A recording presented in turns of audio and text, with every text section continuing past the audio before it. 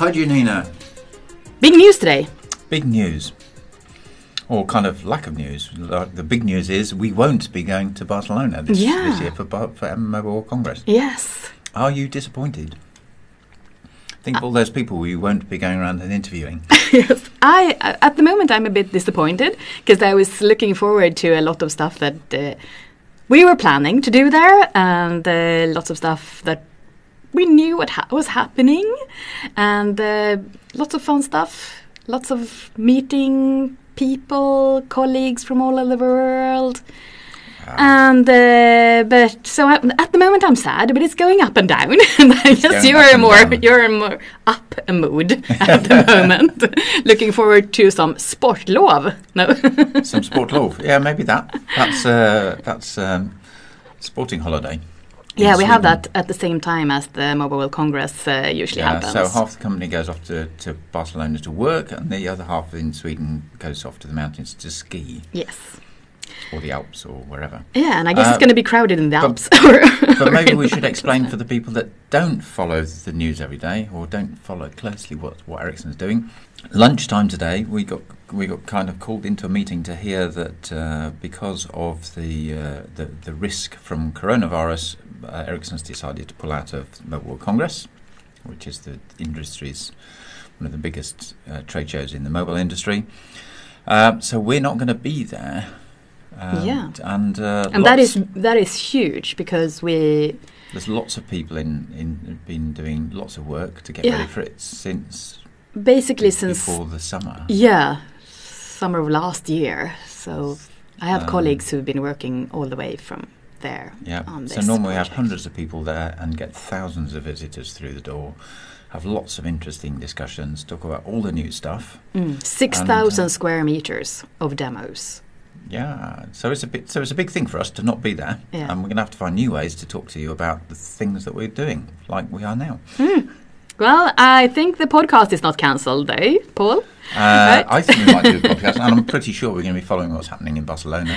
Yes, pretty closely, giving a little bit of commentary, talking to some people. I think so. The one thing we can say is that we should be a bit more straightforward to find Ericsson people with time to talk to us. Yeah.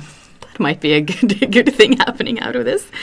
Though probably they have to be in Sweden. They have to stay in Sweden. Grounded. Grounded now. We also had another event that we were gonna have Christine Luby from the Road to Barcelona podcast here today, talking about their new Road podcast. To Barcelona. Yes, the Road to Barcelona, which is now cancelled because there will be no Ericsson Road to Barcelona. So we're now have a podcast called Road Closed. Yes. Oh. Yeah, so if you saw that podcast pop up on our feed, I'm afraid that has been cancelled from now. But we'll get back to that if it ever happens again. I thought it was like a really, really good little feature. And I thought we'd do something about it at Barcelona. But not now. We're changing our plans, but we still have some topic to talk about this time, though. Exciting stuff. We're going to talk about how you actually make 5G happen. The real stuff. The real stuff. Not all the fuzzy theory stuff, but what happens when what happens on the mast? Where do I put things in the street? So this touchy-feely. The actually hardware, yes. I guess this is an episode for people working for mobile service providers who will actually do the actual putting stuff out there.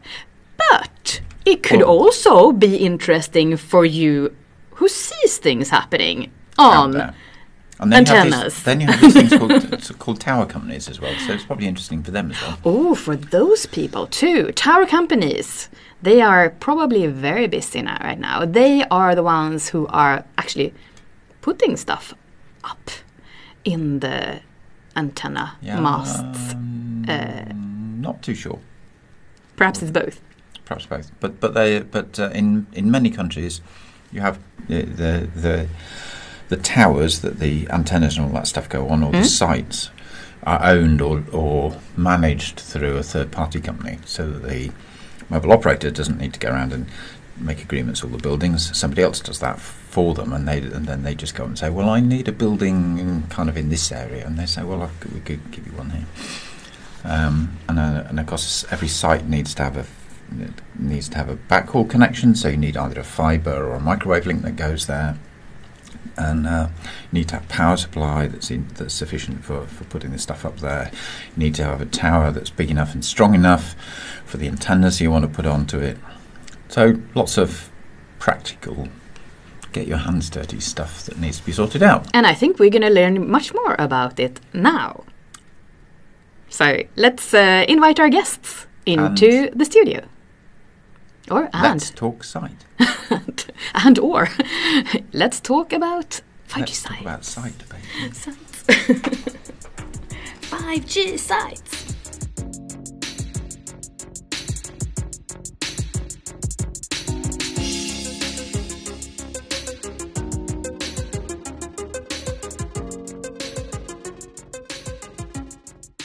So we have now on the phone from North America, from Plano, Texas, Shashi Pemaraju. Welcome to the podcast. Hello. Hi. Good morning. Good afternoon. Good evening. Yes. Yes, we're in different time zones here.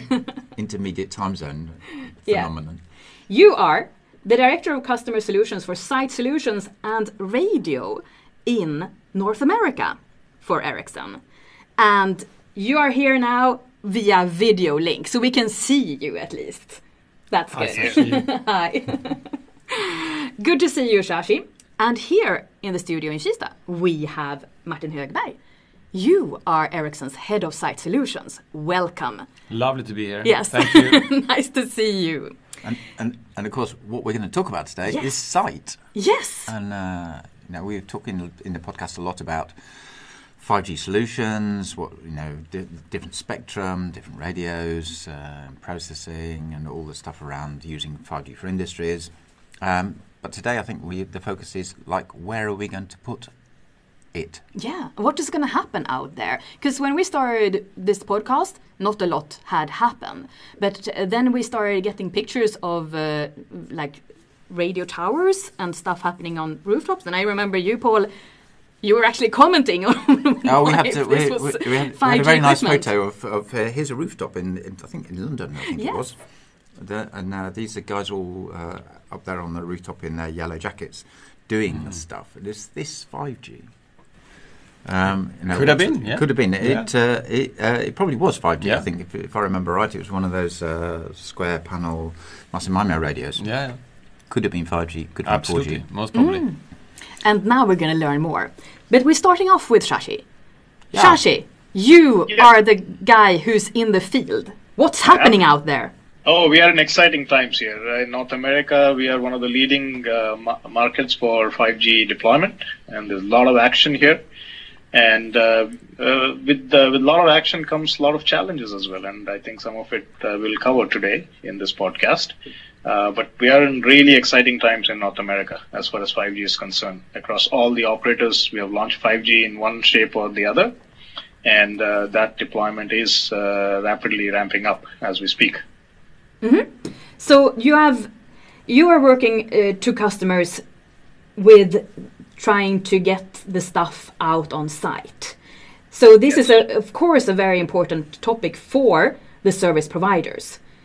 But it's also for other people.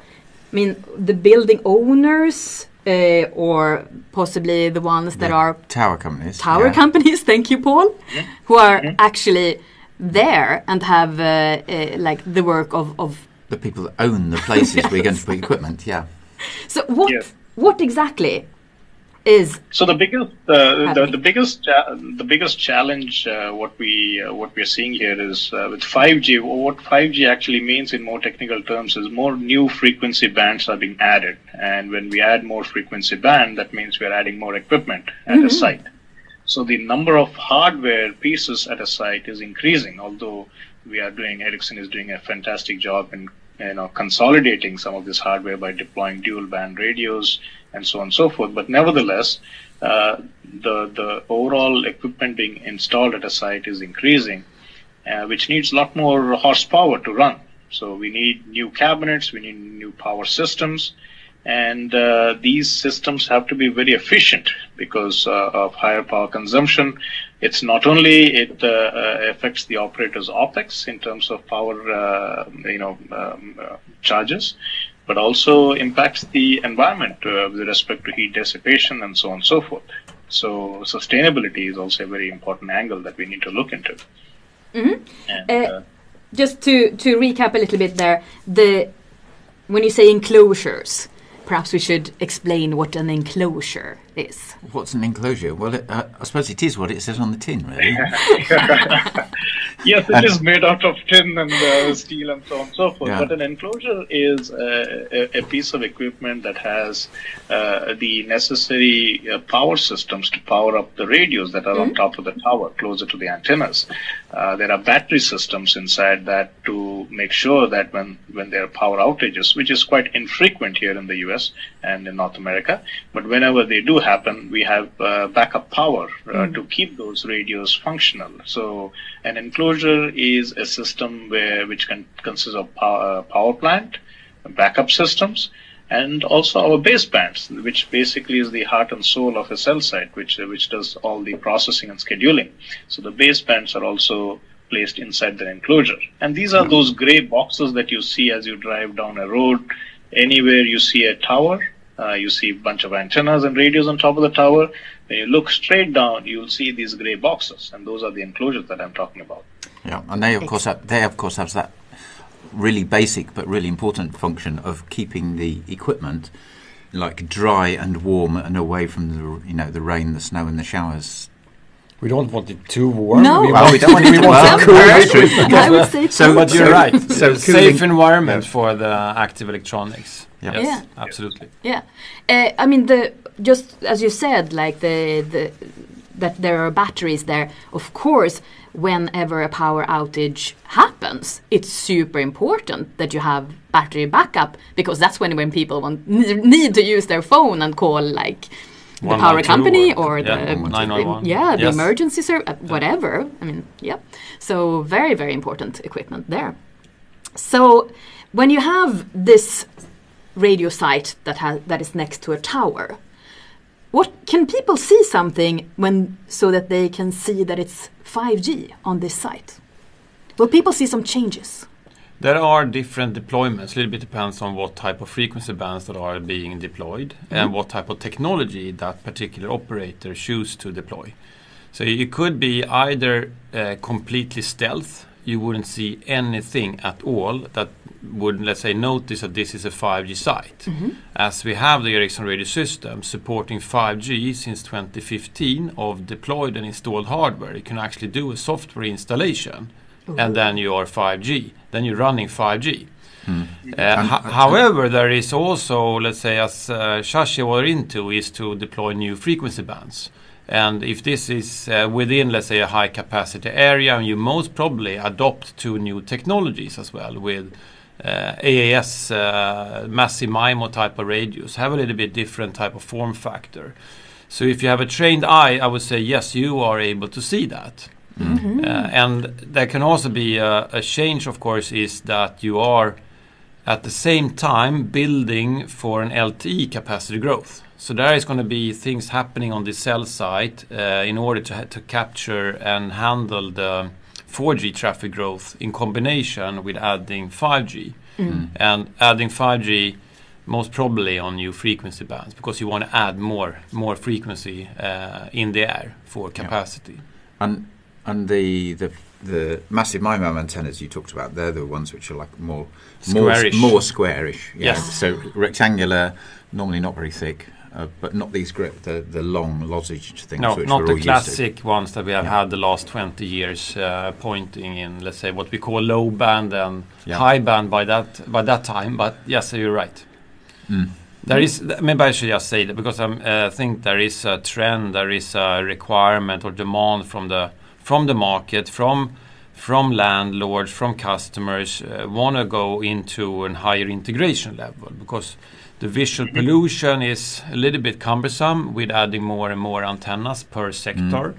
Might look a bit odd in a city or in a suburban environment, where we then go into a higher integration level, where we actually also then can integrate massive MIMO new antenna in the same antenna radome, or the plastic front cover of the passive antenna. Yeah. So then you do more of a stealth, tighter integration of the new 5G radios. And of course, these big antennas these days, they're not necessarily single band either. You can have multiple bands, Absolutely. passive antennas and active antennas in the same So radio. that happens also in parallel, that you want to have more transmit and receive branches from your 4G radios in order to increase capacity, and that rather often, let's say, that comes with also modernizing the antenna to more capable antennas. So I've got a question. We talk a lot about with 5G that particularly with the higher bands, that we're going to need more sites to actually introduce, to get coverage at the higher frequencies. Yes. What sort of sites are we talking about there for those? Because If we can take North America as an example, where the new frequency band in North America is mainly in what we call the millimeter wave band. High band, 28 or 39 gigahertz, with rather high penetration loss in the air. So you have very short coverage. But at the same time, these bands have enormous bandwidth, so you have a fantastic capacity. But on the negative side, let's say, is then the reach of the millimeter wave or high frequency bands. So then, primarily, I would say these new sites are then below rooftops. Utility pole, lamp pole sites, strand type of mounts, closer to the end user. That is then more directly connected to that particular frequency band that are then in North America, mainly on the high frequency bands. If you look in Europe, other parts of the world, is more into the mid-band frequency, around, let's say, 3.5 gigahertz. And then you normally start on the macro layer. I refer to that as above rooftop. So then you try to utilize the cell sites that you already have in your network. So that's adding things to existing towers. Eventually also, of course, you need to dense your network with, let's say, millimeter wave spectrum also in Europe in order to cope with future capacity. So then we will see more street type of deployments also in rest of world. In North America, we're starting off more below rooftop due to the frequency band situation. Because now we've talked about the site as in like, it's a place where the big mast or antenna. But I mean, that's just one type of site, and that one has its special requirements. But you also have these sites, as you say, in buildings, on rooftops, and I guess also covering then the streets, but they're all connected to a site. Absolutely. Maybe I should first add in that in the North America case with a high frequency bands is then the new frequency bands being deployed below rooftop. But at the same time, the operators that have Ericsson radio system equipment installed can also do the software installation into existing radios. So then you get 5G on the low bands, which means that you get a fantastic coverage. Then you are able to reach many subscribers with your 5G proposition, basically day one. But you're right. There are let's say more and more new cell site types needed, and we want to blend in so let's say the end user shouldn't see it at all. That's the vision we have, basically, to do it as stealth as possible. One of the things I know that I've seen done is like camouflaging antennas and stuff. Does that happen a lot? Yeah, it's happening a lot. It's happening very much, I would say, on the street sites, which are then below rooftop, where we want to camouflage, integrate as much as possible into the city infrastructure. But also above rooftops, there are certain regulations in different countries where you are only allowed to have certain number of antennas, or it could be certain, let's say, square size of the antenna pointing in a direction. So then we also need to minimize. We might want to camouflage with the same type of color as the building have, for example. So yes, and that we see more and more around the world, absolutely. So more equipped. Just to add to what Martin said, I think urban densification is happening at a very rapid pace, but at the same time, we are also adding to the urban clutter. So one of the biggest focus areas for Ericsson has been how do we kind of manage this urban clutter. When I say urban clutter, like Martin mentioned, a lot of the new sites are being deployed at street level or below the rooftop level. But you don't want it to look so ugly for the people who are just passing by, and it becomes very obvious. So concealment is a huge focus, and we have some fantastic products within our portfolio, Lightpole, for example, and a few other products which we deploy a lot of telco gear in public places where there are a lot of people walking up and down, but it doesn't look like a cell site at all. So that's a big focus area, which helps us to kind of continue on this densification of network in dense urban areas, but doesn't add to the clutter. Yeah, I think you need to just quickly explain what a pole vault is. Pole vault? Wasn't it a pole vault you said? Light pole. Light pole vault, yeah? Or light pole? Light pole. Yeah, it kind of looks like a light pole, a street light. It just looks a little bit bigger. But inside that light pole, you have antennas, you have radio systems, you have backhaul systems. It's all concealed inside. For a person who is passing by, he or she has absolutely no idea what is inside that light pole. It looks like an advertisement billboard, for instance, with an LED panel and showing some advertisements and maybe a light on the very top. So it kind of looks like it doesn't look exactly like a light pole. It looks similar to a light pole. So, and that basically achieves our objectives of concealing telco hardware. Yeah, and we have just to translate that into English, that's a street light. English or American No, English? English or Irish English.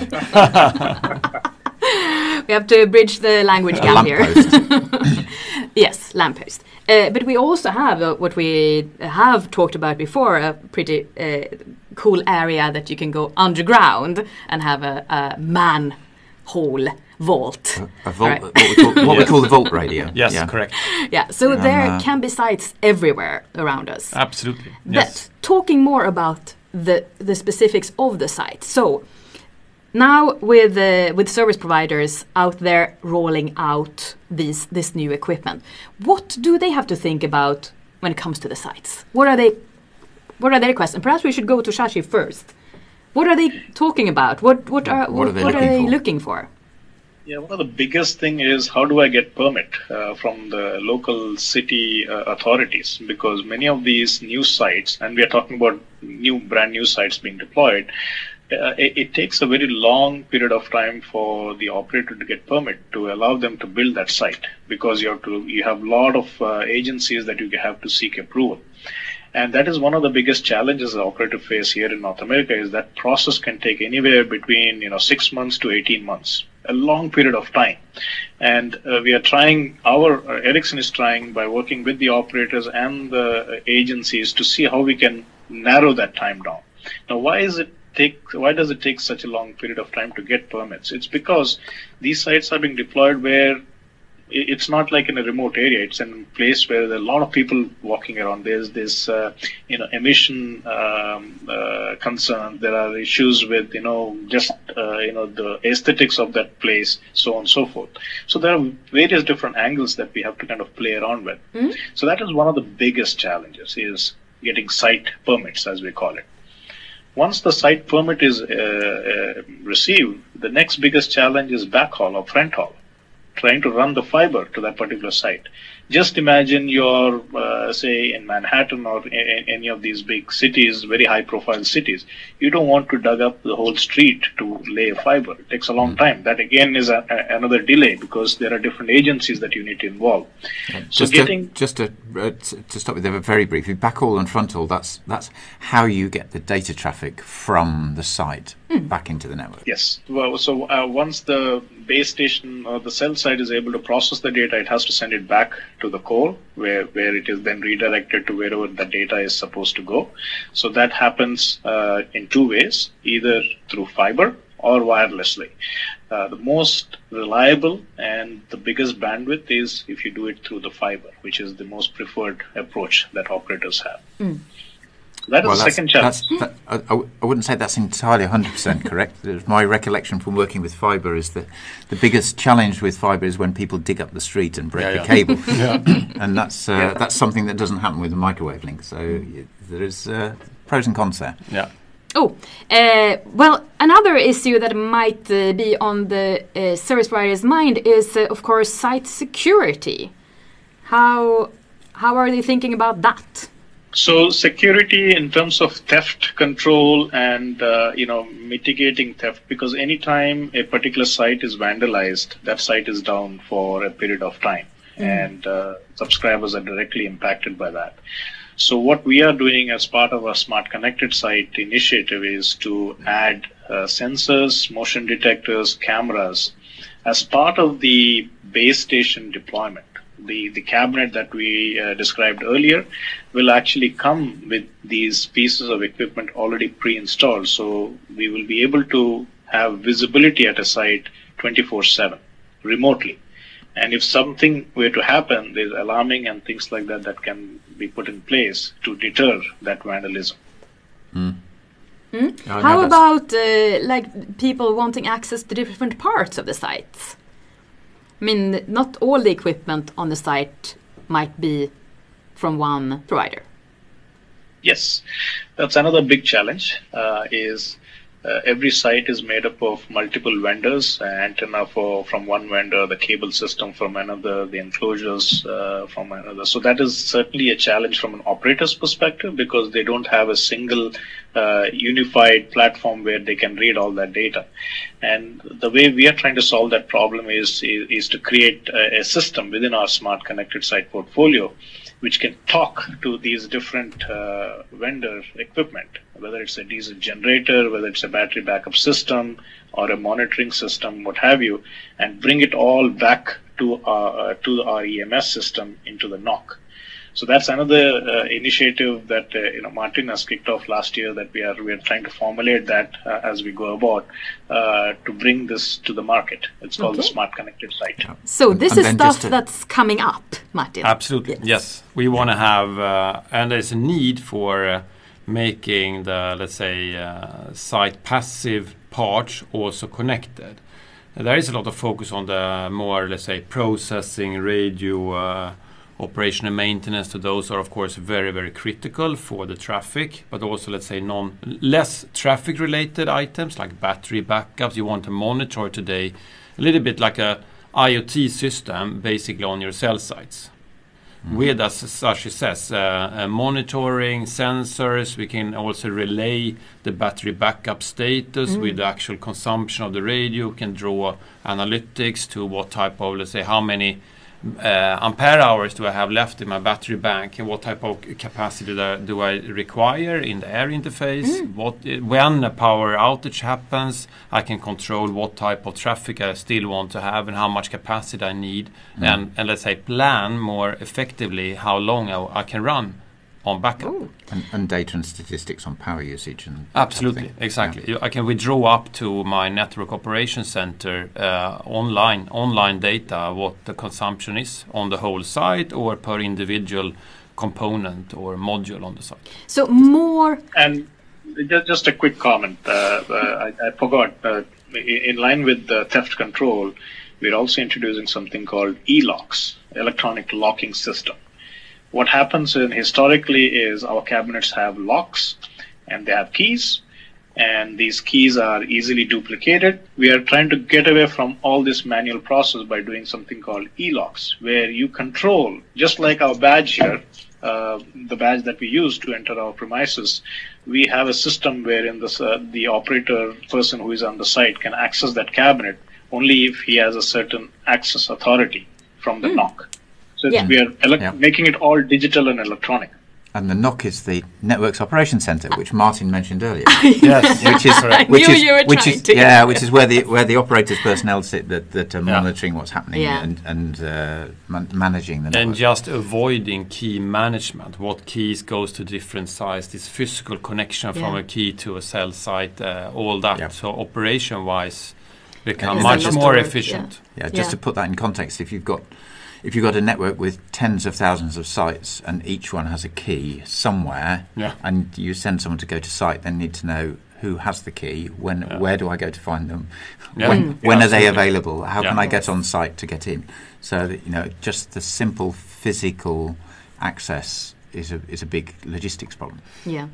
And perhaps we should describe this network operating center a little bit more. So this is like at least illustrated, it's a big room with lots of screens where the service providers are monitoring their network from. Yes, absolutely. Like seeing how things are doing. And it feels like this, like having the site component more of like connected is very like the 5G bringing this connected world. So like 5G sites are bringing this concept of having more connected and using the connections and connected. Absolutely. I think that's a good description, actually. Yes, absolutely.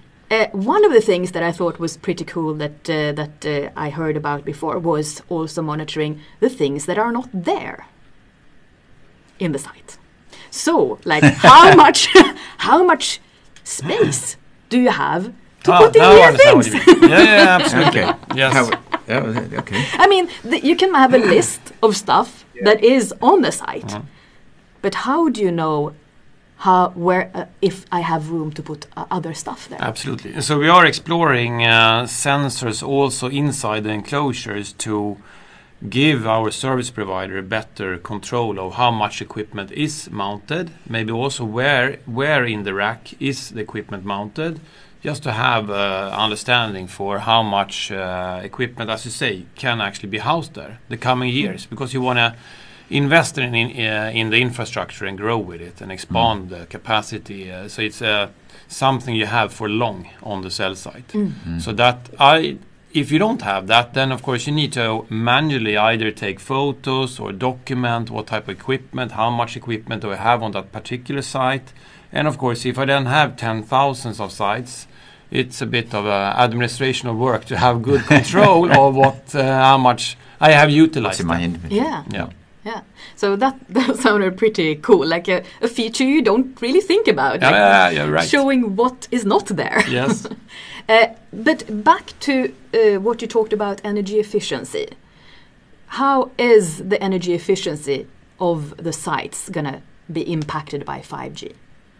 I think there is a growth happening in relation to capacity. There is a capacity demand also in 4G. Of course, adding 5G and then, as we have said earlier, adding frequency bands naturally gives you that you add an additional radio. So by that means, I would say that the energy is going to go up. The demand for more energy will be there. And especially now in the beginning, we're starting with new technologies. There's new radios with very advanced technologies being rolled out. And of course, they draw a little bit extra power consumption. So my expectation is, yes, that the energy consumption will go up. However, in parallel with that, there is a lot of developments making all the radios much more energy efficient. So there's, let's say, a contradiction between the new stuff maybe draw a little bit extra, but the existing radios are also becoming much more energy efficient. So there is, of course, a trade-off then, how much new frequency bands you start adding. But there is, with our Ericsson radio system, using the latest radios and modernizing, of course, the, let's say, maybe installed radios the last 5 or 6 or 7 years, taking care of the network and modernize to the latest gears, you can, of course, get a very good energy efficiency. You don't have to, let's say, linearly grow with the capacity demand. Yeah, but I think it's true to say that the way that you run a radio for 5G it has mechanisms. The mechanisms it uses on the air interface means that it can be more energy efficient than a 4G radio. Oh, absolutely. With beamforming, you can steer the beam and let's say make use out of that beam in a certain particular part of the cell. Yeah. So there you have a naturally inbuilt energy efficiency type of deployment, you could say. And of course, but I'm thinking more in terms of the way that you do synchronization and signaling information. You're right. The 5G radio, when it doesn't have anything to say, it's a lot quieter and uses a lot of energy than a 4G radio. Absolutely. But then also have in mind that the new frequency bands of 5G the new bands are much wider. So you're sending like 8 times or 10 times capacity on such a band compared to the bands that you have for 4G today. Yeah. So I would say that deploying 5G gives you tremendous amount of capacity. So then we need to look at power consumption or energy efficiency per gigabit of data capacity possibilities then on these sites. Yes. So then you could say that it doesn't really grow in relation to the gigabits. The gigabits grow much faster in capacity compared to, let's say, the energy efficiency or the power consumption. Yeah. Yeah, that's correct, Martin. I think I was just going to make a comment very similar to what yours, but I think we get too consumed by the fact that there are going to be a lot more 5G radios deployed, and therefore the energy consumption is increasing. While that is true, we have to look at energy consumption from a different angle now. We should be looking at watts consumed per megahertz of bandwidth available. So if you use that metric, we actually see that the energy consumption is kind of pretty much the same or even going down, because like to Martin's point, the millimeter wave or the high band spectrum are very, very broad. We're talking about 100, 200, 300, 400 megahertz of bandwidth, and the amount of data that you can pump through that is huge compared to the lower bands with only say 20 megahertz of bandwidth. So that is one angle. The other angle also is our software has become much more smarter now. We have features wherein we can actually sleep or take a sector down if the system finds that there is no traffic on it. In the good old days, all the radios were blasting at full power no matter what the traffic was. But now we have machine learning and artificial intelligence paradigms in our software that can detect that, okay, this particular sector is actually not carrying any traffic. Let me reduce the power. Which means lesser power consumption. So our software is becoming intelligent as well. Yeah.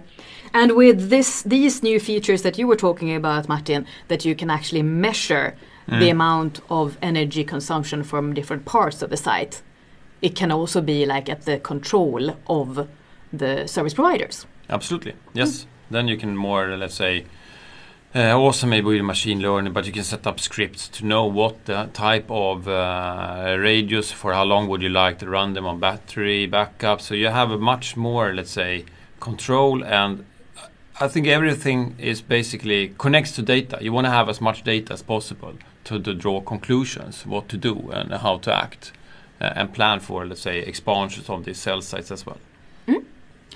Just as we have a few more minutes, is there anything else that we should cover? I think we have covered most of it, maybe. Yeah.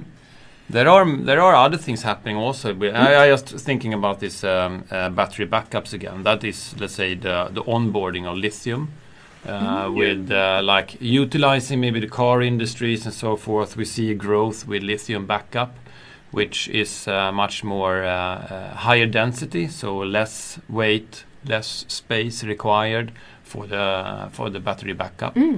And also connecting those batteries are smart. They are connected from the beginning, so we have much better operational maintenance and can withdraw data from these batteries, and we can also steer them in a very controlled and safe way. But it gives good space savings, but it also gives extremely good recycling. So the lifetime of these lithium batteries are much longer than classic lead acids.